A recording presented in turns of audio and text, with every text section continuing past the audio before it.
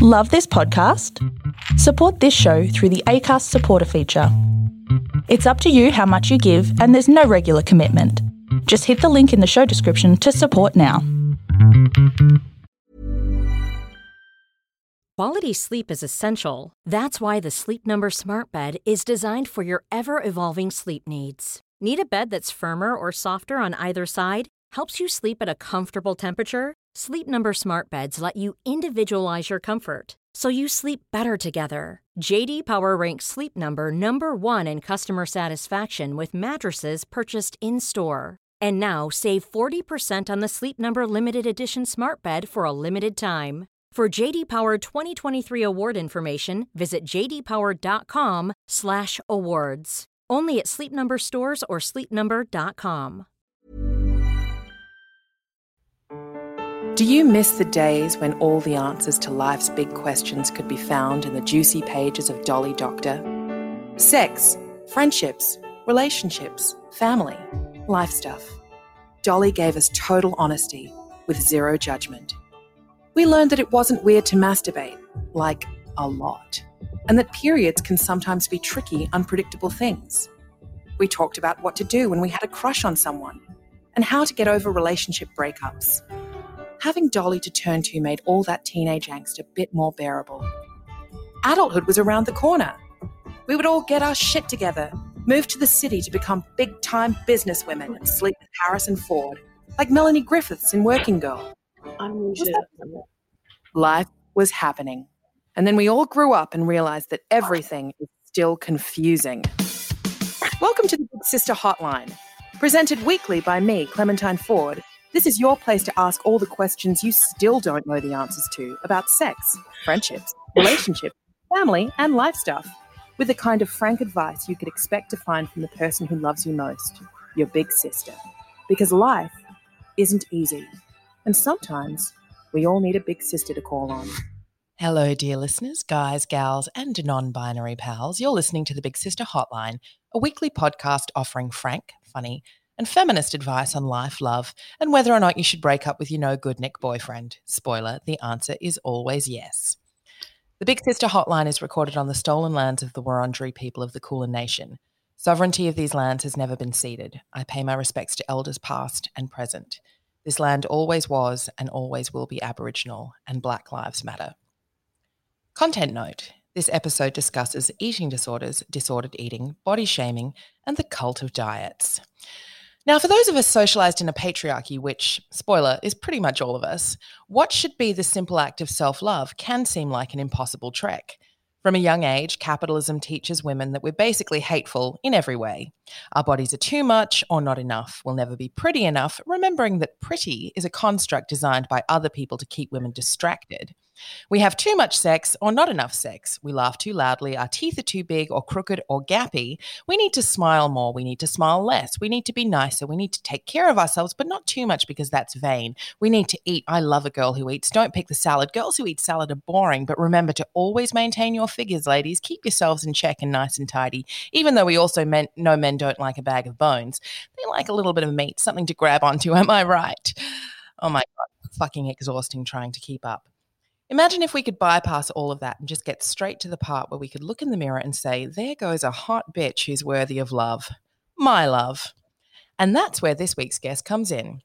She's a body love activist, a woman of colour, a mom, an HR lady, a writer, and a real-life big sister who has a range of skills under her very sparkly belt. Film production, writing, and even a half-finished degree in hairdressing. She is the one and only April Watson, a.k.a. the Bodzilla. April, welcome to the Big Sister Hotline. Well, thank you. Thank you very much. I'm so happy to be here. I'm so happy to have you here. I feel like one of the best things, I often say this in the intro, but one of the best things about doing this podcast, which, you know, I want to talk about your podcast plans soon too. But one of the best things about doing this podcast is that I literally just get to scroll through all of the women who I love and whose accounts I follow and who I really admire deeply, and just invite them to come and have a hour-long chat with me. So thank you so much for agreeing. Oh, thank you so much. And, obviously the feeling is ridiculously mutual. My favorite part about social media is connecting with people and also seeing people that I know in real life do things that they definitely don't do in public and say things that they would not normally say, maybe at a family dinner, but on Instagram they're talking about things that are important to them. And I love that. I'm like, yes, be your real self in a fake world. I love that. Well, do you know what? It's really interesting because we're going to talk about self-love and, the journey to self-love and whether or not we can actually ever fully make it there because of the deep conditioning of capitalism and patriarchy. But one of the things that I'd love to chat briefly with you about as well is that, Instagram has – you and I both love using Instagram, I'm sure for many of the same reasons, in that not only do we get to connect with other excellent women, but we also get to indulge, we get to marry like our political lives and our political beliefs and passions with stuff we just fucking like to do. And I think that it's important for us to talk about the sexism that is attached to critiques of Instagram. I'm not saying that Instagram is a perfect platform at all, but because a lot of what people associate with Instagram is women talking about stuff, but also kind of like posting photos of themselves, automatically it becomes this really vain, self-indulgent sort of place where nothing serious can happen and where people can speak of it really witheringly. And I really fucking hate that. I do think that it's important, and I've reflected on this, especially this week, of course, and the last couple of weeks, that we still have to be able to be on these platforms and indulge, as you say, in the things that we love, such as looking at other girls' great outfits. Hello, you and I are just like, oh, that jacket. Oh, yes, hello. Like, the visual part of Instagram is the whole thing, what you're seeing. But then when you're able to take in what it's actually about through the writing and the captions of the people who are posting, so many people that I know who use Instagram regularly they refer to themselves as lurkers because they're just kind of taking in a steady stream of what they want to see rather than what's being fed to them, say, on television or through other media, because you can curate it. But there's also that danger of curating yourself into a corner, so to speak, which then means that you're left only seeing those things that, as you refer to, people sort of say, oh, Instagram's just for, girls who just want to post selfies. I can post a selfie if I want. But also there's so much more to it than that. The countries have had revolutions through social media. So I think it's quite fair to say that there's more to it than selfies, but also, screw you, I can post a selfie if I want. Totally. And, one of the things, particularly in the last few weeks in terms of, following content in regards to Black Lives Matter, both, abroad and also in a local context, is that, when you work the algorithm to your favor, you like things and you then start to see more of those things. So I feel like the snowball effect of actually using this platform that has so typically been associated with vanity and vapidity is actually where I'm getting a lot of information from at the moment. And again, I want to go back to that idea that somehow, one of the ways in which women's political engagement has been dismissed and ridiculed is, and the purpose is to dismiss it and ridicule because no one wants women to be politically engaged, because if we become politically engaged, or if any marginalized group becomes politically engaged, then we become dangerous and we become a danger and a threat to the system and the status quo. So one of the ways in which women are dismissed and ridiculed is by associating, oh, she posted a selfie there, therefore she can't be a serious person. I mean, I'm not the first person I'm just repeating an argument here now that, people have very correctly said that no one ever looked at all of the great male artists throughout history and their self-portraits and said, oh, it's just a bit of a selfie, isn't it? But this idea that somehow women, because the male gaze and patriarchy operates always as placing us under the spotlight for other people to determine the worth and the value of, the moment that we flip the camera on ourselves and say, well, this is how I'm presenting myself and I have control over this image. And you know what? I actually like being, something I've been thinking about lately is the way in which our participation in objectification can never, in some people's minds, can never ever be seen as, quote unquote, empowering, or even something that we have control over. Like all of these things that we take enjoyment in, because capitalism and patriarchy has co-opted them at some point and used them to kind of attempt to control us. that somehow there can be nothing positive found in those things, that there can be no enjoyment, that any engagement with them at all is just capitulation to the system. And I find that really problematic, because what it ultimately ends up doing is forcing us into a situation where we say, well, in order to be taken seriously, we have to behave in a way that men behave. We have to behave like men in order to be seen as serious people. I watched Michelle Obama, the Becoming documentary on Netflix, and it talked about the way that when she engaged in the campaign, they then looked at her and they said, right, if she wants to act like Barack Obama, we're going to attack her like Barack Obama. And so then she started to behave very seriously and to not go off script, to never talk off the cuff, because she couldn't be displayed as someone who could think independently of her husband for a start. Stupid. But also that to be able to give voice to his campaign and his, policies and things like that. She could only do that in the way that people were willing to accept hearing it, which was not through fun, frivolity, a purple dress, flicked hair. She had to be very serious, hair very straight, not worn naturally, all of those things. She somehow had to operate under this kind of scheme, but at the same time, if we take that scheme and say, right, so you want to see this, or you get good engagement from a certain type of post, so then you post another one, well then that's all you do. So if you post one political thing, well, you're either being off-brand, or you have to only then post political things. You can't then go back to posting things about what you like fashion or makeup. Every woman should be allowed to simply engage with whatever she likes, whenever she likes, however she likes. But somehow we're still left being told that if you do it, we don't like you. And if you don't do it, we don't like you. Well, then what? I'll just do whatever I want anyway. Speaking of doing whatever you want, I want to get on to it's such a kind of a cringy word to use, your journey. My most hated term. Oh, well, second most hated term. But yeah, definitely is one of those. What else are you going to call it? My rise to awesomeness. Yeah, you started a series of writing on Medium called Fat Girls Shouldn't. And you've posted the first one, and it's part one in a series of what you say is, will be an indeterminate number, because God, there's an infinite number of entries that you can make into that category, right? Yeah. But yeah, your first one is talking about the fat girls shouldn't do this and that, and the way in which fat shaming, and just as a disclaimer to anyone listening, this is clearly a sarcastic kind of thing. Yeah, of course. Fat girls shouldn't do anything, but yes, like girls shouldn't wear makeup and try to be political, right? Wink. Exactly.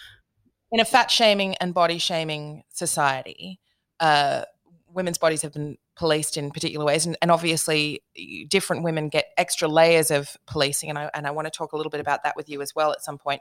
But fat girl, explain fat girls shouldn't. So I, in my entire life, have often been given direction around how I should and should not look, behave, eat, etc., both directly and indirectly. So sometimes it's literally someone saying to me, oh, fat people shouldn't eat ice cream in public, it's disgusting. And when I reflect on that, and the person that said that to me, I do think that was definitely their internalized fat phobia coming out, because they perceived that they themselves should not be seen eating ice cream because they felt that they were fat and that was a bad thing. But having someone say, oh, that's not very healthy, it doesn't have to be you shouldn't, but that's what they're saying. Or do you want to share this? Like, it's pretty big. I'm like, I can eat it. Watch me try. Not so much these days, but all of those unspoken kind of criticisms of what I was doing. So, ordering a large instead of a small, or eating, in a way that I was looking happy while I was eating, rather than being like, oh, I'm sorry that I have to nourish my body so I don't die. It's that Emily Blunt from The Devil Wears Prada. I just wait until I'm about to faint and then I eat a cube of cheese. Like, that's supposed to be how we eat. Eating is supposed to be enjoyable, and it's supposed to be about nourishing yourself, both body and mind. To me, I think that when you tell people that they shouldn't do something that they like to do, that just takes away from not just when they eat, but also the other activities that they do, because suddenly they feel that everything they do is on display and up for criticism. And so Fat Girl Shouldn't is a series that I want to write around the things that have happened to me, because like anything that you put online, there is always going to be someone else that goes, yes, same, I feel that, I relate to that. So I just want to be able to say to people, whatever anyone has told you you shouldn't do it, and do it with joy, and do it with no shame, and just stick it to them pretty much. I have to say that when I read the first entry in that, I felt a lot of stings of recognition as well. I really related hard. And, again, I'll just repeat the content note that I put at the start of this episode, because we're probably going to be straying into territory. I mean, it definitely triggers me having these conversations, not in a way that I can't have them, but, it's a very deep learning that we are kind of indoctrinated into, and for anyone who's read my book, I go into it in quite great detail in my book, that, I've had complicated relationship with my body for most of my life, as so many of us do.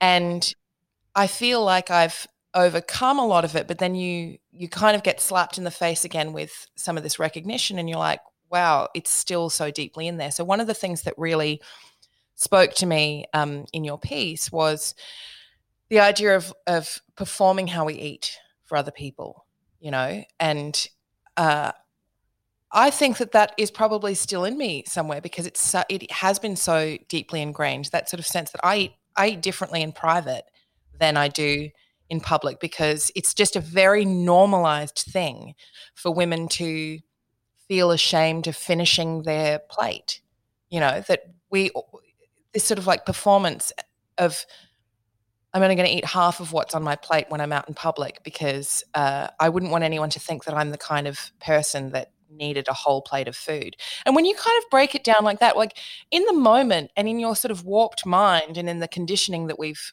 been, sort of raised in, it seems totally normal. Like it seems like a normal thing to do. You're like, well, of course I wouldn't finish my food. Again, I'm speaking generally. Yeah, what am I, a pig? Like, Yeah. Yeah. But then when you break it down and you sort of like voice it out loud, you're like, that is absurd. It's completely absurd to think that, women in particular shouldn't be allowed to finish a plate full of food, because because it indicates something about us that's negative to the world. And actually, again, in my book, one of the things that I talked about a lot was, for me, and I'm not saying that this is everyone's experience, but I think it's probably shared by a lot of women. For me, that I felt so little control in my adolescence over the way that the world that I was living in was changing for me, my kind of, the baptism of fire into adolescence, where all of a sudden the world becomes a lot more dangerous than it maybe seemed to be before. And you're certainly reminded by a lot more people that you have no worth and you have no value unless you subscribe to this very rigid list of things. That for me, it was, being able to control what went into my body was one of the few forms of control that I had. Yeah. And I think that obviously I've read your books, and when reading Fight Like a Girl, I was driving, I do a regular commute, and I was driving to work for a series of days, and I remember just crying, because I was like, oh, it's not just me. Like, even though I know that it's not just me, I know that, but hearing things voiced that you go, oh, I have been that person. I have been, that wished that I could go away, I don't know, for an inordinate amount of time and return to school and have dropped some kilos and get people go, oh, you look so good, blah, blah, blah. Like, all that, the conversation that we have with ourselves about what it would be like if we could just do X, Y, lose weight, get a different haircut, but, like all the different ways that we could change our appearance if we could just magically, whether it be for the long term, or even when we feel down about ourselves because we haven't had our eyebrows waxed in ISO. It's that thing of hearing someone say something and realizing that you thought you were over it, but you're definitely not over it. And I still, of course, as someone who publicly, both online, in real life, and in my own home, talk about how it's okay to talk to your body and how it's not okay to talk to your body, still have weird thoughts about the fact that, like, I feel happy with myself and I'm like, oh, I'm so stressed out, I can't eat anything. I'm like, oh, that's a good response. That's the right response, because somehow it's been ingrained in me that stress eating is negative and that makes you a weak person. Whereas if you're so stressed out that you can't eat and you lose weight, that's positive somehow, which when you say it out loud sounds actually stupid. And I think that for most women, and talking about specifically the things that I mentioned in Fat Girl Shouldn't, that I had people respond to me who I've known my entire life as being incredibly thin people, who also felt quite triggered by what I wrote, because they've also felt the pressure then to not eat or to eat more performatively, because people would say, oh, don't worry about what she's ordering, she doesn't eat anything anyway. Or, to comment on the way they're eating, even when they fit those ideals of being a size 8 and having long hair and all the things that we're apparently supposed to do as women, which we are both clearly not doing with our hairdos. But yeah, that even women who conform to ideals still can't eat comfortably, because even then they're not like other girls, when they can eat a whole slice of pizza. Oh, look at me, I'm such a rebel. So I think it doesn't be naughty to have a piece of cake. Oh, yeah, you've been naughty, girl. Oh my goodness. I'm just like my sort of catch cry of food has no moral value. I think my colleagues and friends are sick of hearing it, but unfortunately it just comes out now. I can't stop saying it. Just a reminder to people listening, your bodies are no indicator of your moral value or your worth. Your bodies are beautiful no matter what they are, and they deserve love and respect and kindness. Absolutely. And so when you do something, eat a food that maybe is sitting at the top of the food pyramid rather than the bottom of the food pyramid, that's not an indication that you now have to punish yourself. That's not an act that you're doing kind of to throw in the face of everyone else who's eating healthy and go, oh, look at me, I'm such a rebel. You're just literally eating food. It's just as simple as that. Whether it's, donuts or kale, it really doesn't matter. But yeah, so I really do think that most people view food as having much more control over them than they do over it. Well, it's like you mentioned before about, it doesn't matter what your body looks like or how much you conform to very conventional beauty standards in the society that we live in. It certainly eases your transition through that society, but it doesn't change the way that you view yourself and the self-loathing that you may have kind of learned along the way, because the very function of capitalism and patriarchy is that it shifts the goalposts, that we can never actually land the goal. We can never actually make it. We can never win the game because the game is always changing the rules on us. That's right. That's how it keeps us in service to the system. And no matter what, when you think you're enough anything, which we never are, and that's deliberate, there's always someone else who's more something. But what I've been loving lately is that display of what enough, even when you think you are enough, what it looks like is actually that's not real either. So those women that I've seen online, Sarah Nicole Landry, Janae Mercer, people who are the traditional thinfluencers, even though their whole platform has always been talking about accepting their own bodies, they still pass as, thin women on the street, women who are worthy, quotation marks, worthy of male attention. Even they are trying to say, well, I don't look like this either. Not even the people who look like this. So I'm happy to see that dialogue is coming out. But for so many women, it's ingrained that they believe that there is an ideal that they can achieve, that there is a nirvana, a body nirvana that they can get to, which it's just literally not a thing. Well, my experience as well was, having been numerous different weights and sizes over the years, and in my most vulnerable time when I was a teenager and I very unhealthily, both in body and mind, lost an extreme amount of weight, and also was surrounded by adults who were all like, "Woo, good for you. You look so good," really, really fucking badly responding to what was clearly a girl in crisis in front of them. Yeah, and no one thought, like, are you okay? fact, the only one who did think to say, "Are you okay?" was a teacher of mine. But because it was such a rare response, I couldn't even fathom what she was saying. And I was like, why is she harassing me like this? Because everyone else was so full of what I had done. Yeah. Oh, she must be jealous. Yeah, right. She's jealous of me.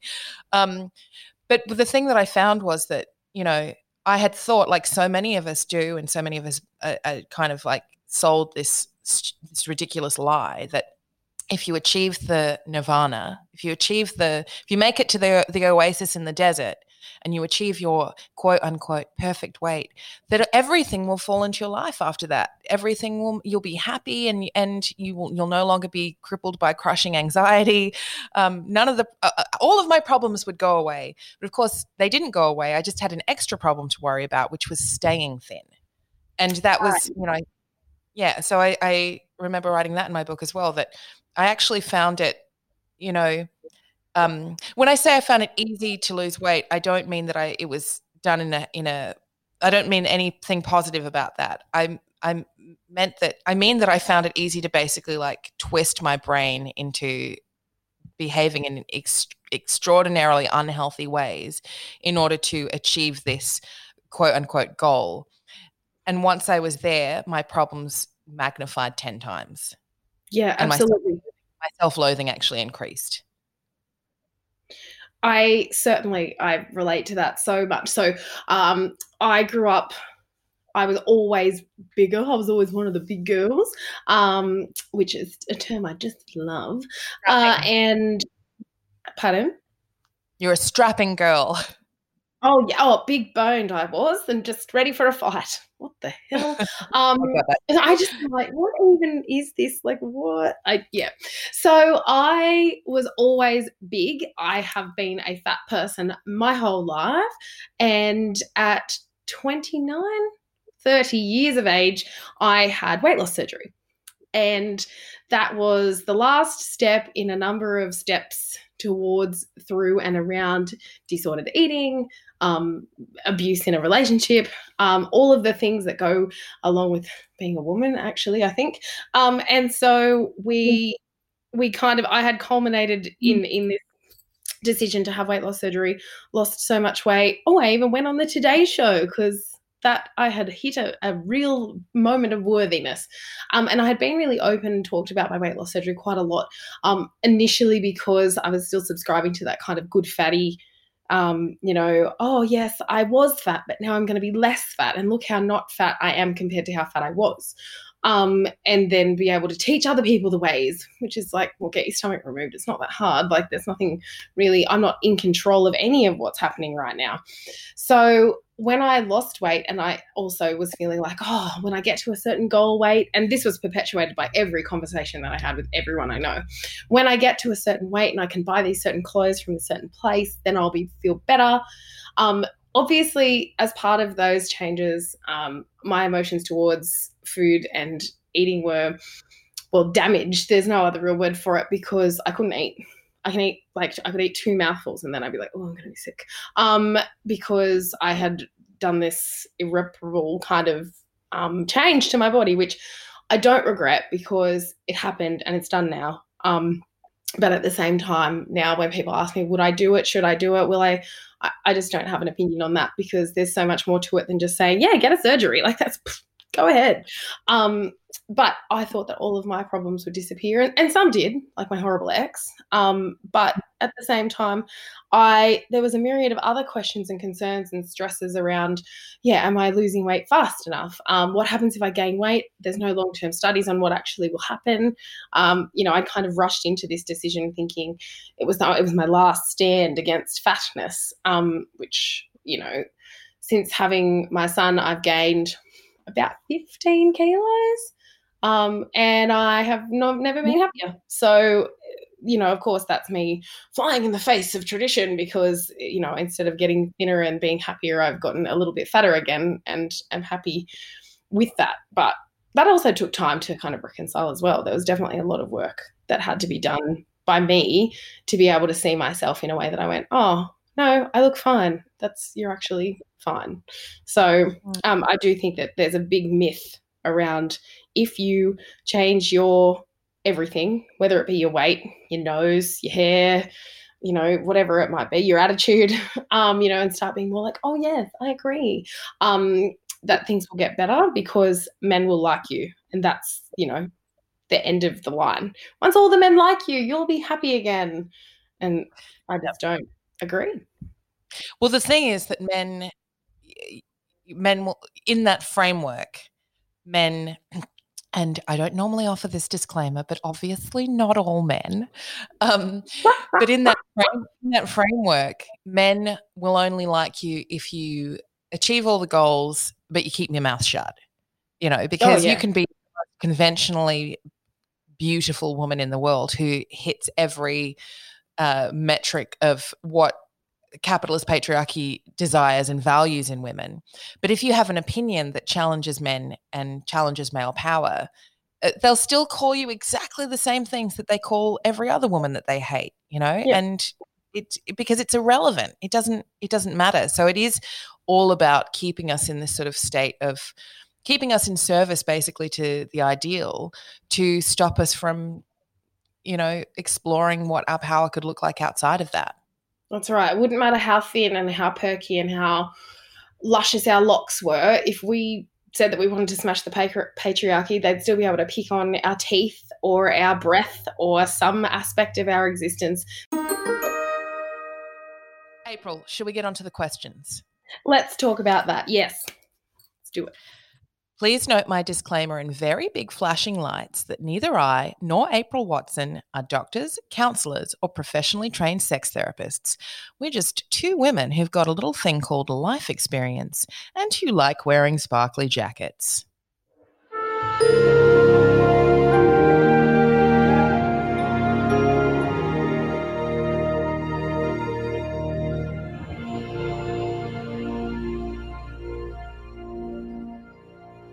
Too Nice asks, I've recently jumped back on Bumble after breaking up with my boyfriend in March.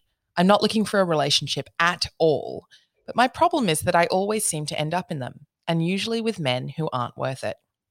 During COVID, I've been going on virtual dates with guys, and last night I had a FaceTime date with a man that was so nice. He was funny, and we discussed feminism and politics and the global economy. He's about 10 years older than me, and I found that there was a nice balance between him listening to me and then explaining/teaching me concepts without assuming I was naive or talking over me. He also complimented me quite a lot throughout the 2.5 hours, what the fuck, that we were on the phone. I would just like to say that was her what the fuck, not my what the fuck, that we were on the phone. He sent me a message this morning, and I don't know why, but I've just got the ick. He is too nice. Am I the crazy one for being turned off by how nice he is? Or is he being kind of full on for a first date, especially given we've never met and have only interacted through Bumble? SOS and thank you. April. Straight away, my first thought is, have you ever watched Big Brother? Because if you have, you know that when people can only interact in that kind of closeness, and I think virtual FaceTime dates and COVID is very similar to this, everything becomes magnified. And so that sending a text in the morning, I'm kind of like, but at the same time, anything where something's magnified, any situation where you are kind of forced to, and 2 hours, a 2-hour date where you talk constantly, there's no distraction of maybe like a waiter coming over or going to the bar, like it's just 2 full-on hours, is probably the equivalent of maybe 2 dates. So potentially coming across as being too nice or too full on is symptomatic of that. I also am like, why do I feel like that sounds so cringy, even though isn't that exactly what we all want? We're a bit of a conundrum, I think, being able to say, I don't want a guy who tells me how nice he is. I'm such a nice guy. But also when someone is nice and shows it through their actions, I'm still not sure if they're nice. I personally think this guy sounds quite nice. And the fact that he's older maybe just means that he finally learned a few things about the fact that he doesn't know everything and he should listen to other people when they're talking. So the ick is, I think, normal, but I think she should try to look past it. Okay, I'm going to do something I very rarely do, which is I'm going to advocate for the man in this scenario. Dear God, she said not all men and then this? What is happening? Is that really you? What's going on with me this week? Listen, firstly, I will say that I get the ick thing. Like I'm not saying I necessarily get the ick thing for this guy, but I totally understand that the ick factor is something that we suffer from. And, I call it the repulsion disorder. When something's going really well with someone, you really like them, and then all of a sudden you're hit by a wave of fear over what that means to like someone. And then you decide, your brain tricks you into going, actually, this person's repulsive and disgusting, and I hate every single thing about them. And the thought of them touching me makes me want to vomit. Now, that is a really fucked up thing that our brain does to us. And it does it to us I've thought about this a lot. It does it, I think, in my case, when it happens to me, it's a protection thing. I fear getting hurt, and I fear allowing myself to like someone a lot. So my brain goes, you don't actually like them. They disgust you. And if you can feel disgusted by them, then you can protect yourself. You can really shield yourself from ever having to be involved with anyone. Every major relationship I've had, every person I've ultimately fallen in love with has begun with me liking them. And then when they like me back, I'm disgusted by them. And then I push them away, and I've been pretty awful to some people. And then the ones that this is so fucked up. I can't believe I'm sharing this, but maybe it'll be helpful and instructive to other people. The relationships that have then worked out have been when the person involved has turned around and said, you've been really fucking mean to me and I don't like it. And what the fuck is your problem? And I'm not going to call you anymore. I'm not going to talk to you. And then I'm like, now they become a prize. I can win. I can win back their affection. It is a fucked up cycle. But, then I've gone on to have very deep and meaningful relationships with them. So I think I can't speak for too nice here, but I think in my situation, what I've done is I've internalized the lessons of the patriarchy, which is to say that, it's not the whole treat 'em mean, keep 'em keen thing. But we, I think, have become used to men treating us badly, and the ones who treat us well and the ones who are nice to us and who show an interest in us and in fact do all of the things that we think if we were to sit down and write a list of what we want. If we were to sit down and write a list of what we want from a relationship, say we like partnering with men. If we were to write a list, we wouldn't be like, well, he needs to treat me like shit. He needs to be really negative towards me. He needs to make me question myself all the time. He needs to make me feel unstable in his love. He needs to make me feel like I never can fully predict how he's going to treat me on any given day. I mean, that is describing an abusive relationship. And literally none of those things sound appealing. But as we've just said, there's a difference between us saying to ourselves what we want and then when it happens, actually going along with it. Because obviously there is a high propensity for all of the things that you just said to happen in a relationship, and we expect it, and we're telling ourselves, okay, well, this is what's going to happen eventually anyway, so I should just put that wall up. And I think that is also perpetuated by the fact that there are quite a lot of people who will just straight out prove that they are those awful people right off the bat, and then still try to shout that they're a nice guy as we sort of walk away, because clearly we're losing because we don't know what we're missing out on. I think we do. We've just told you. And also that sense of kind of like, nice guys finish last, and it being a thing where getting into the friend zone. Side note, that's not a real place or a thing. I think it's trying to keep us from talking to each other. It's like when, don't talk about your salaries because, then they'll find out that you're not getting paid the same thing. Don't talk about your lives and have platonic friendships because then you'll find out that actually you're both quite nice people, and that, for a high proportion of the population, that most people are not total shitbags, but unfortunately quite a lot of them are. I think that this comes into, or it ties in very nicely with the conversation that we've been having about self-love and about unpacking some of the messages that we've been conditioned, that patriarchy has conditioned us into throughout our whole lives, unpacking them and exploring the root of them, and asking ourselves, why is it that we feel the need to treat ourselves like this? To me, when you put it down on paper and when you kind of voice it out loud, it's incredibly fucking distressing that so many women, probably myself included, because I live in a patriarchy too, have come to expect that men will treat us with sort of like at least a basic level of disdain. and that this is somehow aspirational in a relationship, that if he treats you badly, then somehow that's more appealing. Like, why do we all feel like we don't deserve to spend time with someone, man or woman, who can talk to us for 2.5 hours and ask us engaged questions about our interests and speak to us in a way that's not condescending and that is actually modeling equality? Why do we kind of feel suspicious of that? And is it because, to me, like the answer that kind of leaps out is because we're so used to a different way of being, that it's almost like, I don't know how to trust it. I don't know that he's too nice. He's too nice to me. And when you do put it down, when you do sort of voice it out loud like that, it isn't just absurd. It also makes me feel really, really sad. Now, having said that, I would like to reiterate or to make the point that just because someone is nice to you and just because you can have a good conversation with them and just because they don't treat you like a piece of shit doesn't mean that you owe them a relationship. So there are perfectly valid reasons to not want to continue pursuing a relationship or even exploring the potential of a relationship with someone just because you had a great first date with them and they were really nice. Like, you may just not be attracted to them. You may not have that pheromonal connection with them. And that is totally fine too. And the measure of how they respond to that, how they respond to that will be the measure of who they actually are.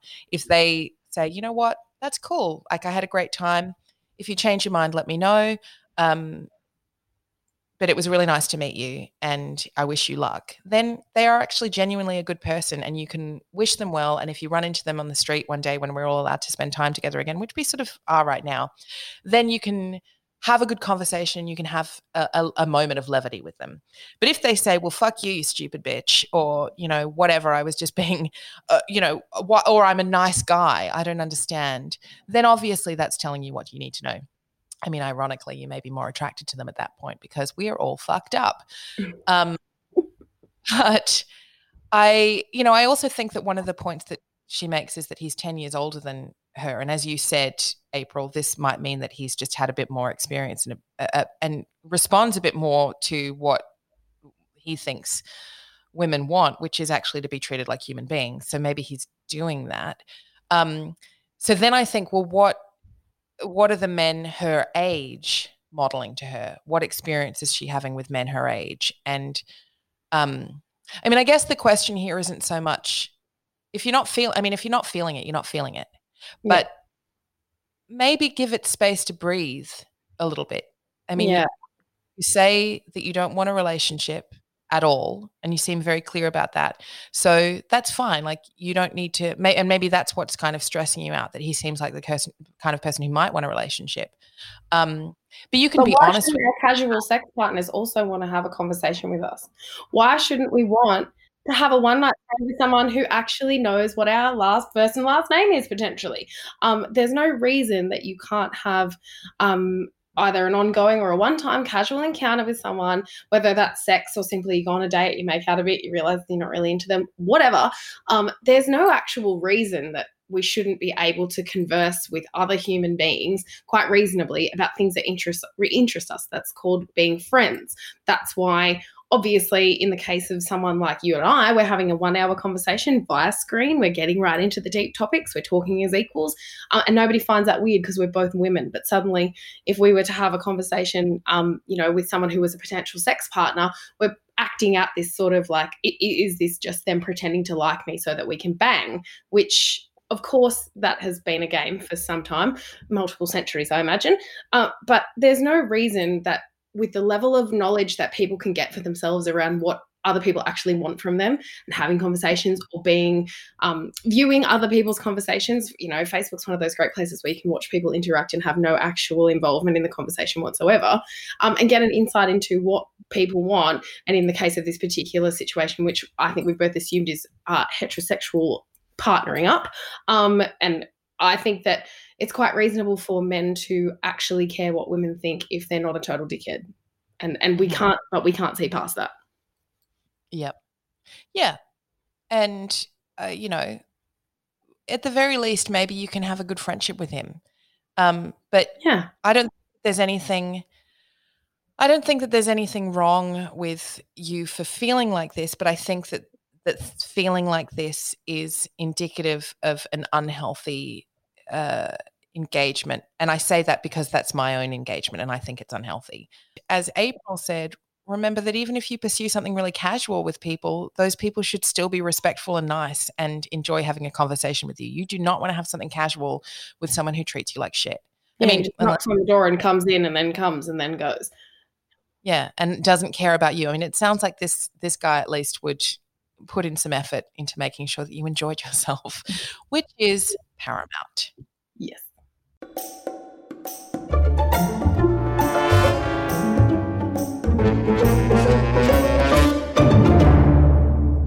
Career Girl writes, my question is kind of twofold. I'm looking to get onto a career track after having worked dead-end jobs for my whole life. I'm also finishing undergrad soon, which has been not a linear path. At my current job, my boss is unpredictable and abusive, which is one of the reasons I'm trying to leave. This has damaged my self-worth and made it hard to believe that I deserve better. How can I fight the imposter syndrome I feel about my schooling and the self-worth problems I'm having with my current job to land somewhere that I deserve? April, this is very much a question for you as an HR lady. Right up my street. I am so disturbed to hear that there are still people who are unpredictable and what sounds kind of scary in workplaces. I don't find it unbelievable, but I sort of just wish that it wasn't the case. I think that when you consider your career path in relation to your schooling, like obviously you haven't made this effort for no reason. You haven't gone and learned all these things and gotten a HECS for no reason. You must come to terms with the fact that you want to do something more. However, you also don't have to do it right away. You don't have to do it how anybody else tells you to, and you don't have to do it in the conventional way that you've been ascribed by the fact that maybe your older sister did it this way, or maybe your cousin blah blah from whichever fancy schmancy suburb they live in did it that way. You can simply do whatever you feel. However, it is not acceptable for this person to be so negative and for you to have these feelings about someone who is your supervisor or your manager or whatever, however you want to, call it, that's actually not acceptable. So from a HR point of view, I'm like, how do we sort that out? And obviously there are a couple of ways.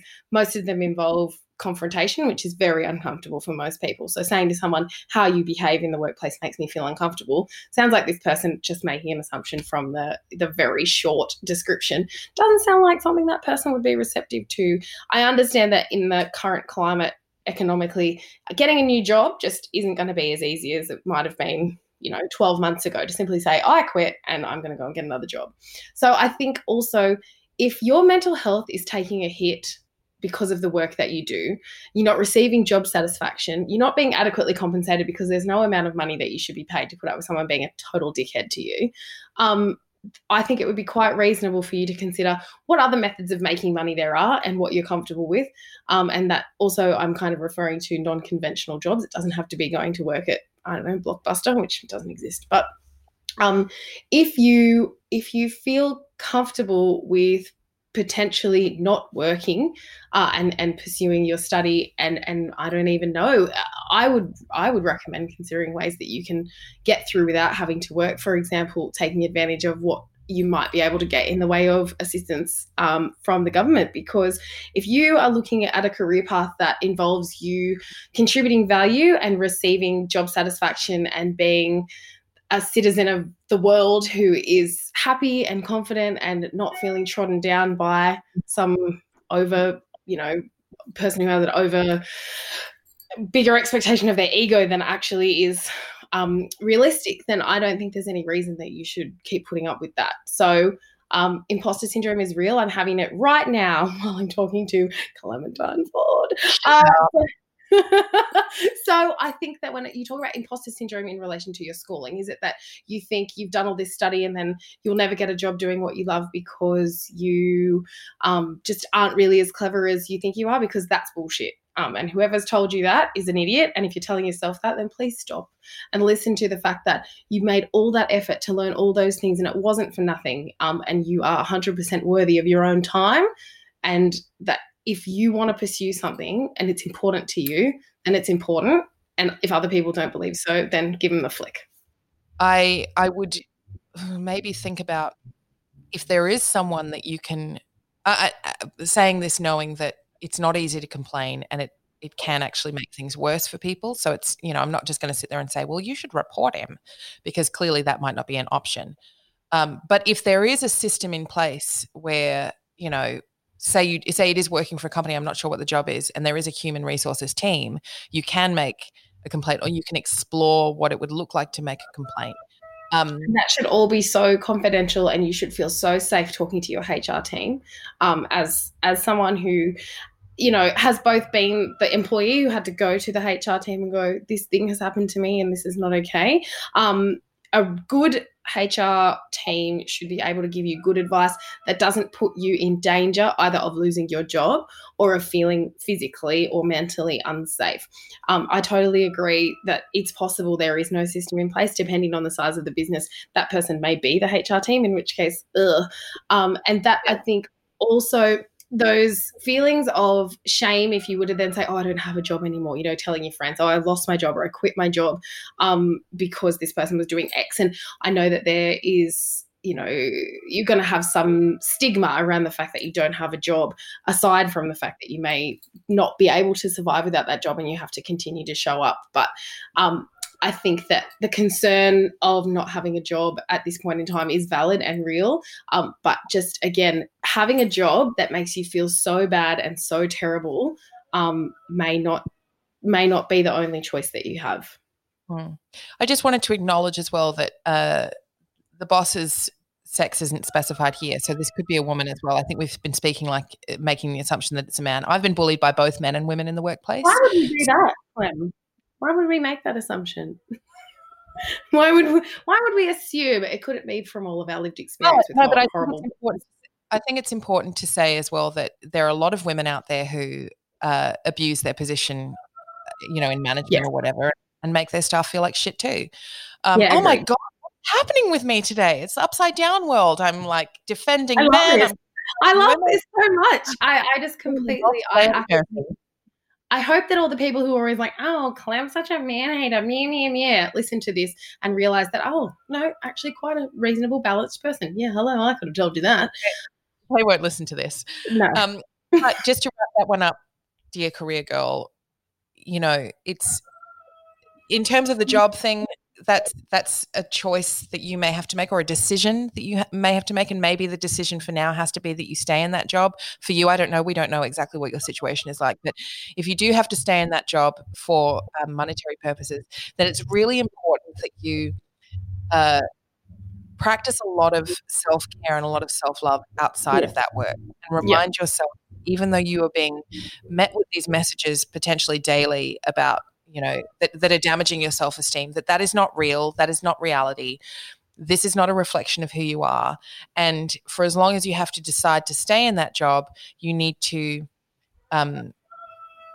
counteract the worst impacts of that job on you. And whether that is, this might sound hippy-dippy to some people, but whether or not that's just a series of practicing affirmations each day, reminding yourself that you are worth more than this, that this job doesn't define you, that you will not be in this job for the rest of your life, and that you're working towards something bigger than this, may be helpful, I think. But it's one of those situations where, unfortunately, there's no easy answer. No. I would also just add to that in relation to your schooling, that you at some time will look back on this and realize how much effort you put in, and see that you were resilient and that you came through this with flying colours. And that can look like a lot of different things, but that you did all of this for yourself and that you're worthy of praise from yourself. Mm-hmm. Exactly.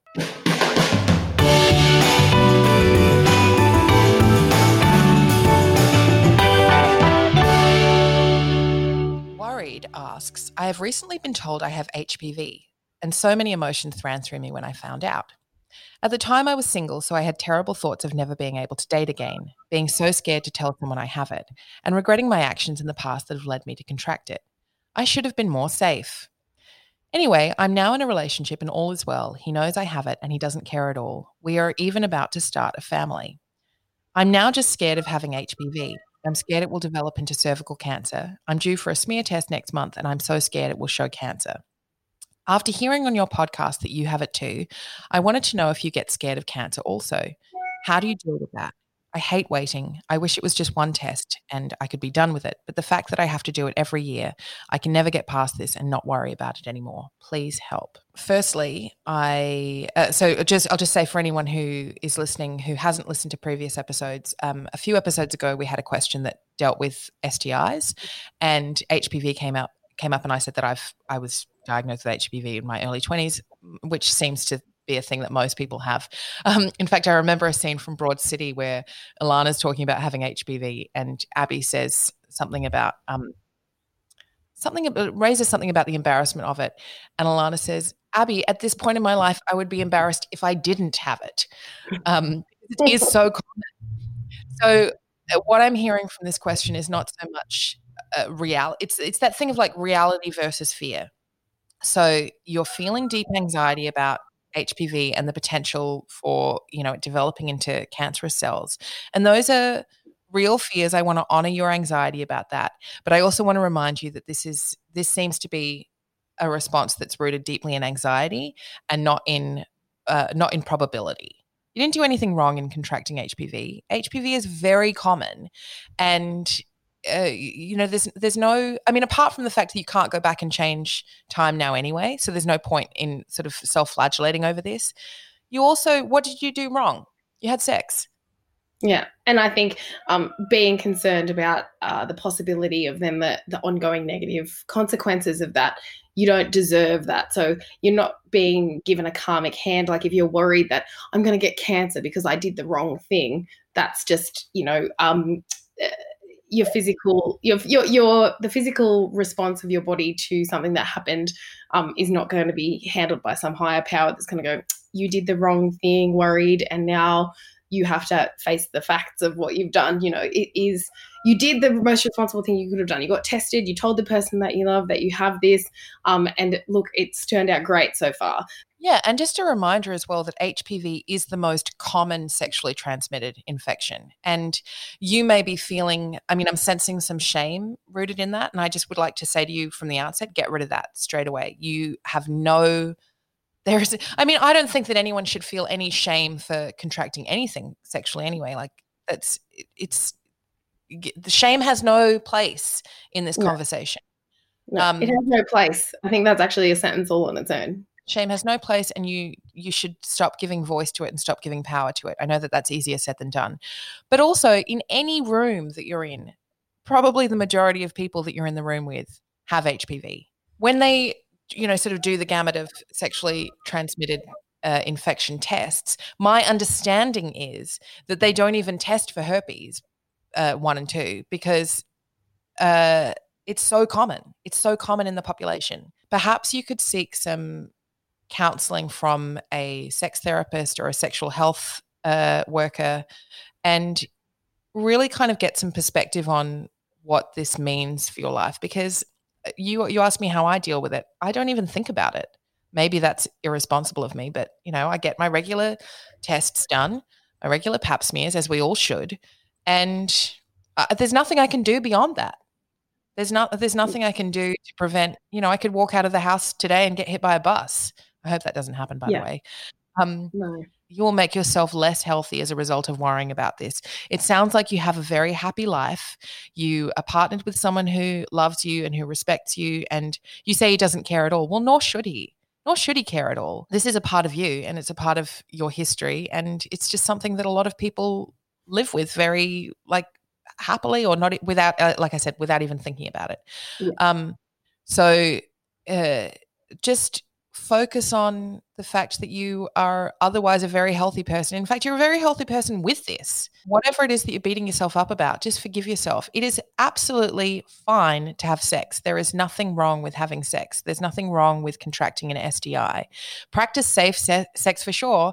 But the other reality is that a lot of people don't want to talk about is that a lot of us just kind of wing it sometimes. We take risks, and we take risks knowing that we live with the consequences of those risks. And that is kind of part of what being human is. Absolutely. I think 100% of the people in this conversation right now have done something risky in this context and borne the consequences of that. And as someone who has previously contracted an STI, chlamydia in my case, and it was treated. But the time of waiting to find out if I had contracted anything else from my ex-partner of all people, he was really great. I understand that feeling of like, I've gone to have this test and now I'm just going to be in fight or flight, a full-on anxiety mode waiting for those test results. But if your concern is that you're having an annual test, are you honestly going to live 365 days a year, or 364, because there'll be that one day where you get the test results and you feel better, and then you get back into that cycle of shame and scaredness and anxiety and everything like that. And the other fact is that 1 in 2 people are going to be diagnosed with cancer. A lot of those people are not going to have it detected from a regular smear test because they're being super active in their healthcare. It's because they're going to find out when they have the first one that they get reminded to do. And just like someone I know who's only 40 years old, find out that they do have it. And guess what? Radical treatment went ahead and she is now officially cancer-free.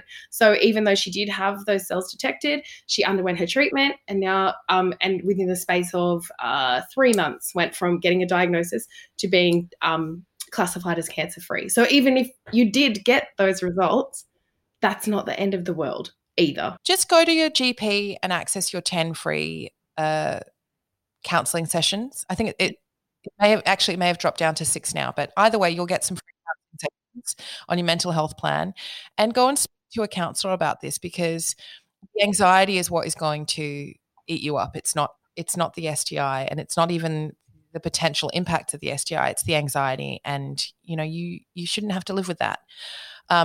You're going to be fine, little sister. And again, to anyone else listening who has an STI and is feeling some of that associated shame, because we live in a fucked up society that shames people for the sex that they have and the sex that they don't have.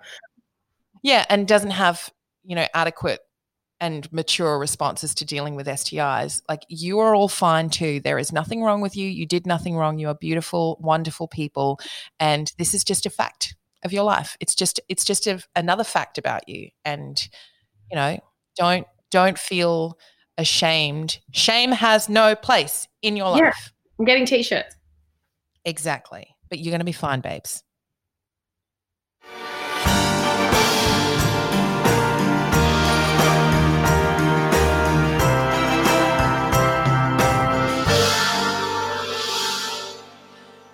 You've been listening to The Big Sister Hotline, a weekly advice podcast that delivers no-nonsense words with love from the kind of people you know have your back, your big sisters.